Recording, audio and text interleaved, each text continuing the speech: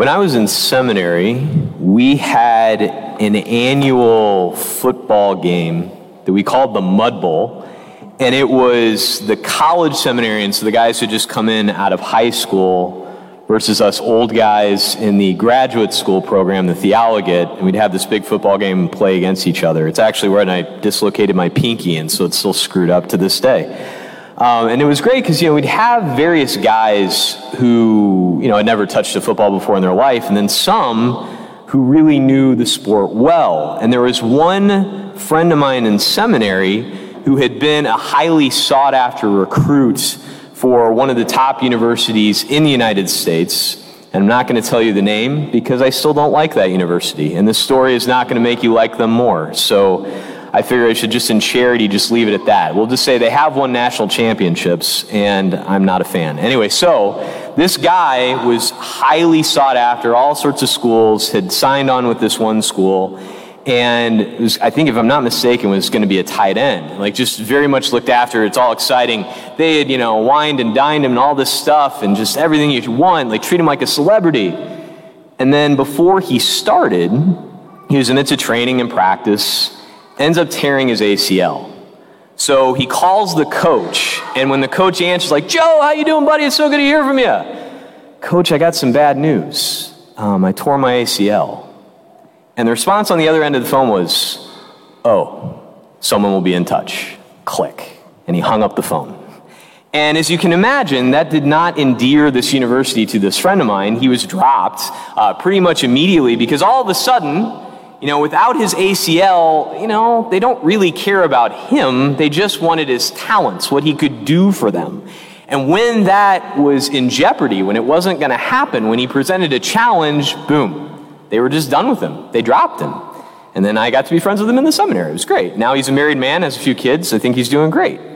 But it's an interesting thing when you look at something like that, right? I think it kind of speaks to the heart of what any of us fear in life. We don't want to be wanted just because of what we can bring to the table. Like, I like you because when I come over to your house, you give me yoo-hoo. Thanks. If the yoo-hoo stops, I ain't coming. That's not what we want a relationship to be. And when you look at this gospel today, the way that it begins, you can see how different it is when it comes to our Lord. Great crowds were traveling with Jesus.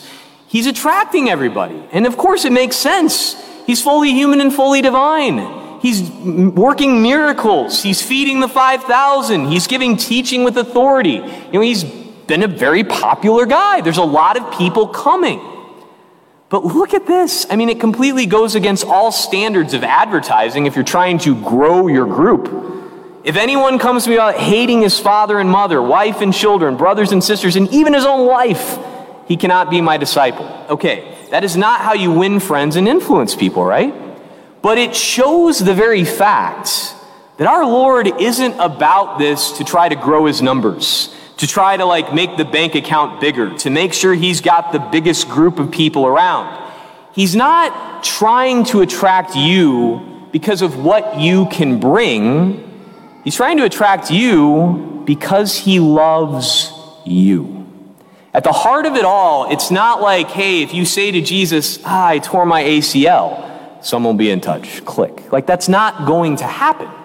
Our Lord is currently loving you into existence. There's not something you can do that's going to make him just toss you out to the side as though you don't matter, as though he only wants you around because you add to the numbers, right? That's not what this is. Our Lord loves us. And as we see in this gospel, he's on his way to Jerusalem. He's on his death march. And he says, whoever does not carry his own cross and come after me cannot be my disciple. Well, the beautiful thing is, he's on the process of doing that for you himself. But here's where it all kind of comes back together. Why the challenge then, right? Because he doesn't want you along in the way that the university was along with my friend, just to see what you can get out of him, right? It can't just be like, oh Lord, I'll follow along as long as you're helping me with my bank account, right? As long as you're making life a little bit easier for me. What am I going to get out of this deal? No. What he wants from you, like I said, he loves you, not what you can bring. But that means you have to bring you. He wants you. He wants your whole heart. He wants you to love him with all you've got. And the thing is, it's like it all goes together in that way, that this cannot be something that's merely kind of checking off the box and sort of fulfilling the obligations, right? Like, just show up on Sunday and the rest doesn't really matter. Now, don't get me wrong. I'm all in favor of obligation. We need them sometimes, right? Like, I'll tell you, I'm very blessed that I'm not only a Catholic, I'm a priest, because it's my job, right? Like, I gotta be here. On the 7 a.m. Mass on Monday morning, right? Especially after a full Sunday, my alarm goes off in the very early hours of the morning so I can get up and pray ahead of time. When it goes off, I don't go, huzzah, another day, yay. I'm so ready for this. I love you. I mean, it's tough, right?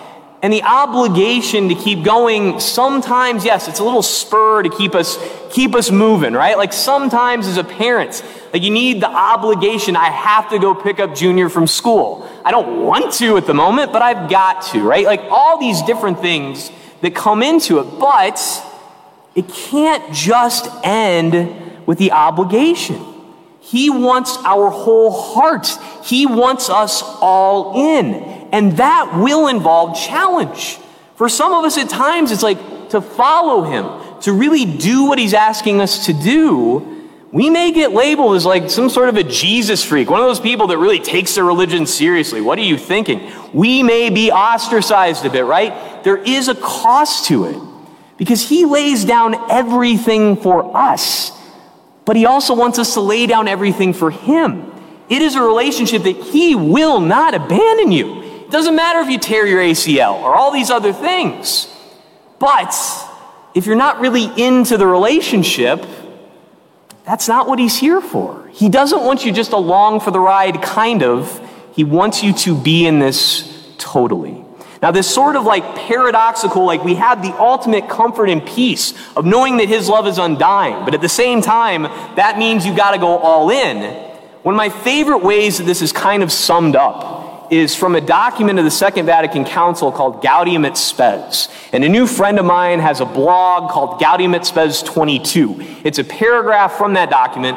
I wish I had time to read the whole thing, but it's Sunday Mass, not a theology class, so I can't do the whole thing. But I want to read you a portion of this. And Pope St. John Paul II was very much involved in this writing.